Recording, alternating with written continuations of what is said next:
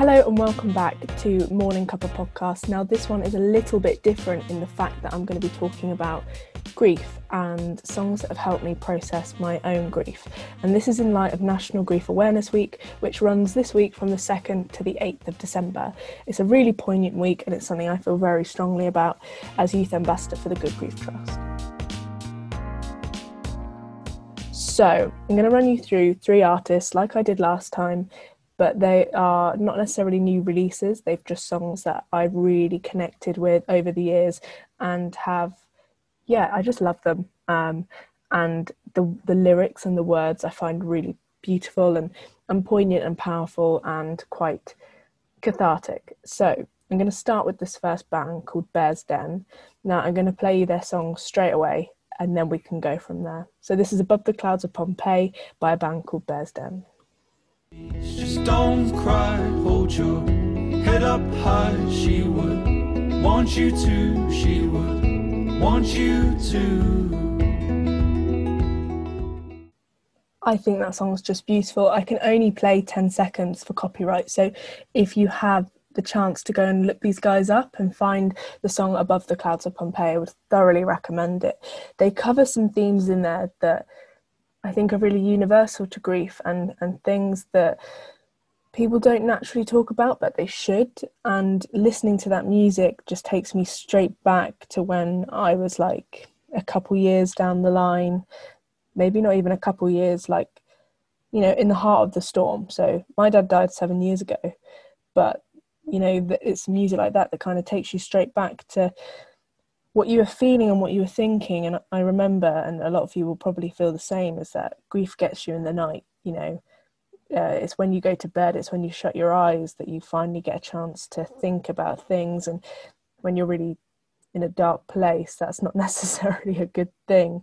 But for me, music was my saviour. And whenever I was in those moments, I put music on, and either it would allow me to embrace those feelings and cry it out and do whatever I needed to do, or it would allow it, like it would be a form of escapism and I could get away with it. And I think that's why music's so beautiful and it's so powerful. And I mean, Morning Cuppa was invented as such to kind of bring that joy, that escapism each morning. But I mean, there is another side to music, and that is, well, it's not the other side, it's just music can make you really happy or it can make you really sad, and each thing is perfectly valid and exactly what music's designed to do. So normally I'm really upbeat and happy, but this one feels like it needs to be a little bit the other way, but rightly so. So there are things in the song that I just love to pull out. Like, there's so many different interpretations about what this song means, and I think a song, once it's released, it becomes yours. Ed Sheeran said that. He said, once I release a song, it's no longer mine. It's individual to every single person that listens to it because it means something unique to everybody. One of the most common associations with this song is it's about a boy that's lost a parent or a mother, and it's about him kind of understanding it and going through it. And the main chorus is, don't cry, hold your head up high, she would want you to. And I think that's a really poignant lyric. I mean, I remember I'd listen to this when I was really upset, and I would physically hold my head up and go, breathe, you're okay. And that's the thing, like, people say it all the time and it sounds really cliche, but the person that you've loved and the person that you've lost wouldn't want you to be sat here feeling miserable and, you know, crying all the time.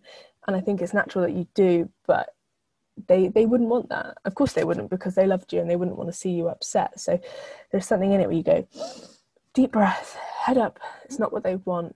They'd want me to be happy.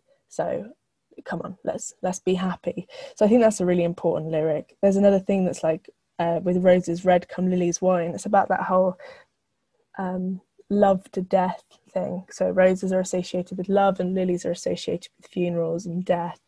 And it's kind of just the circle of life, isn't it? That is the way the cookie crumbles. And I mean, as a society, we're so switched off from grief and death because it's something that scares us, it terrifies us, and it's become such a big thing that we can't tackle it. You know, you think of someone close to you dying and you physically shut down and go, oh God, no, I couldn't possibly think of that. So I won't. I'm not gonna think about it. And then when it actually happens, it's such a big thing that you've put in a box and buried under several rugs that it's really hard to deal with. And I think that is a national problem that we're facing. And I think COVID's forced us to kind of confront the box. And there's also another line that I want to go through before I go into the next song, which was, I was too young to understand. And I think there's also a bit when you're an adult and you have moments where you sit back and you go, what? Did that really happen? Is this true? Is this? And then you pinch yourself a little bit and then you're kind of taken straight back and you go, oh yeah, that did happen. But again, it's this music that allows you to explore all those feelings and those avenues, and I think that's really important. And yeah, Bears Down for me were the kind of band that allowed me to heal, allowed me to start to heal, and they're the one band that I would really signpost to anybody that's struggling with grief. Moving on to the next song, and this is a bit more, I mean, upbeat is a funny word because we are talking about grief and bereavement and death, but the next song is by Professor Green and Rag and Bone Man with the song Photograph. And again, it's those sort of themes that people, you don't realise until you've lost someone how important photographs are. So I'm going to play the song again. It'll only be 10 seconds just because of copyright issues. But I would thoroughly recommend going and listening to the song for yourself, typing in the lyrics into the internet and seeing what they actually say, because they're really, really poignant, and if you've experienced a loss, they'll resonate really strongly with you. So this is Photographs by Professor Green featuring Rag and Bone Man. But I hate looking at pictures of you because it hurts. Wish that I took more photographs of us. Said goodbye, now our love's collecting dust. I think that's an absolutely beautiful song, and for several reasons. I think the lyrics hit home. Professor Green is a massive figurehead for bereavement and loss, and showing that there's light at the end of the tunnel. You know, the road might be rough, but you'll be okay. Do you know what I mean? He's very much a figurehead for that, whether he thinks so or not. And the lyrics just, they hit different. You know, this is from somebody that gets it, and there's always that thing that's like, is you have to talk to people that understand, because if you've never experienced a loss, and I'm very pleased that people who've not experienced a loss don't know what we're talking about in a sense, because it's not nice, but you do have to talk to people that get it, which is why, you know, I'm doing this podcast. This is why I'm talking about this so openly and frankly, and this is why the Good Grief Trust try and extend their support to as many people as possible, because we all have to support each other in the club that nobody really wanted to join. There's a few themes that are brought up in this song that I know are really problematic for myself, and therefore they probably are to other people. But it's that big thing of like, just a memory of you is not enough. And I remember being so angry when Dad died that that's all I was left with. I felt robbed, like utterly robbed. Like how at the age of 15 were 15 years of memories meant to last me a lifetime. And considering you can't remember the first 3 years of your life anyway, that's just not fair. And that's the big thing with grief, is you have a whole thing where you're like, this isn't fair, like, why me? And it's true, I still feel that now, like a memory isn't enough, and it never will be, but I'm grateful for the memories. I'm so grateful for the memories, because that's what keeps him alive in my head, in the space that I exist. That's what keeps him alive. And you know, there's another lyric that says, I hate looking at pictures of you because it hurts. I really remembered this at the beginning. I couldn't look at any photos. There's something in your head, like death alters your reality completely. And if you look at a photo of someone that's dead, it messes with your mind, because you're staring at this picture where they look so alive. And in the back of your head, you just go, but they're dead. And it's weird. And then you look at the photo and you go, they had no idea in that moment what the future held, and nobody in that photo did. And especially if it's captured such a happy moment, it leaves you longing for that happiness and to go back in time. You know, another lyric in the song, I wish I had a time machine. I think we all do, bereaved or not. I think that's one thing that people are bad at, is you know, we want time to go back. We want to relive things. Yeah. So the final point that I want to go over in that song is, what about the memories we forget? What about the memories we've lost? Now, this is a really hard subject for me, and I normally portray such a strong front, and I think anyone will know this, that you have an acting mode, you have put the shield on and the rehearsed lines, and you know, I can quite easily say, yes, my dad died when I was 15 of a rare blood cancer, and I'm youth ambassador for the Good Grief Trust, and we believe in hope and happiness. And these are lines that I've been saying since I was 16, and I know them, and they don't hurt to say anymore. But today I'm going to give you me. This is raw me.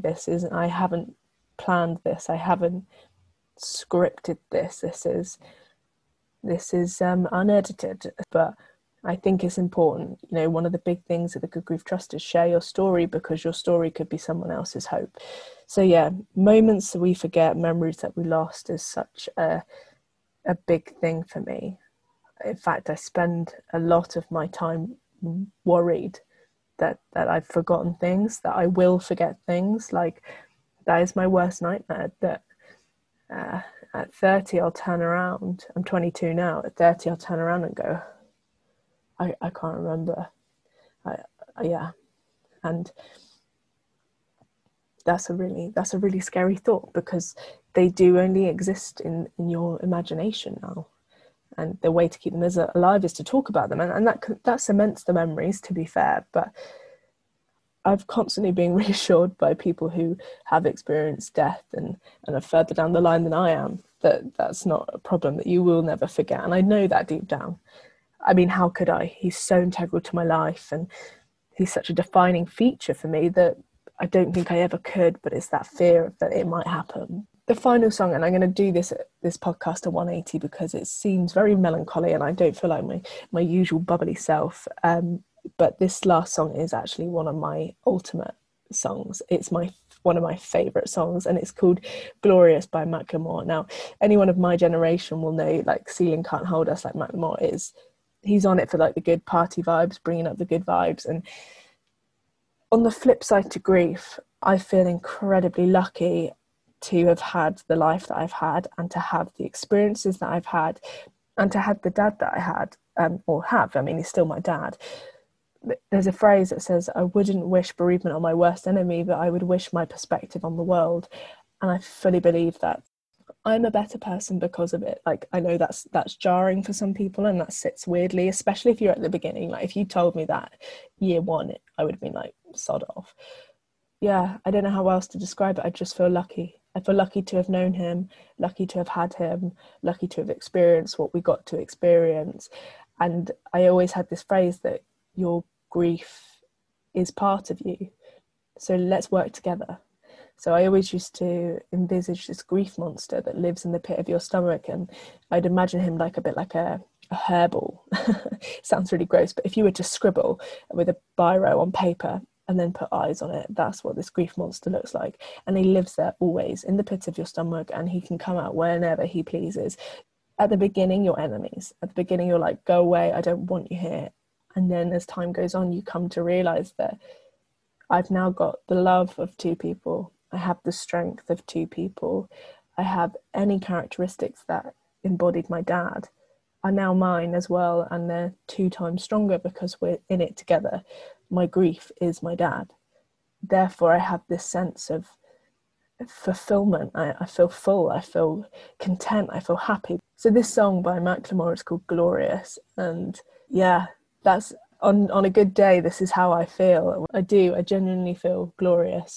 Yes, my mama told me never bow your head. I feel glorious, glorious. Got a chance to start again.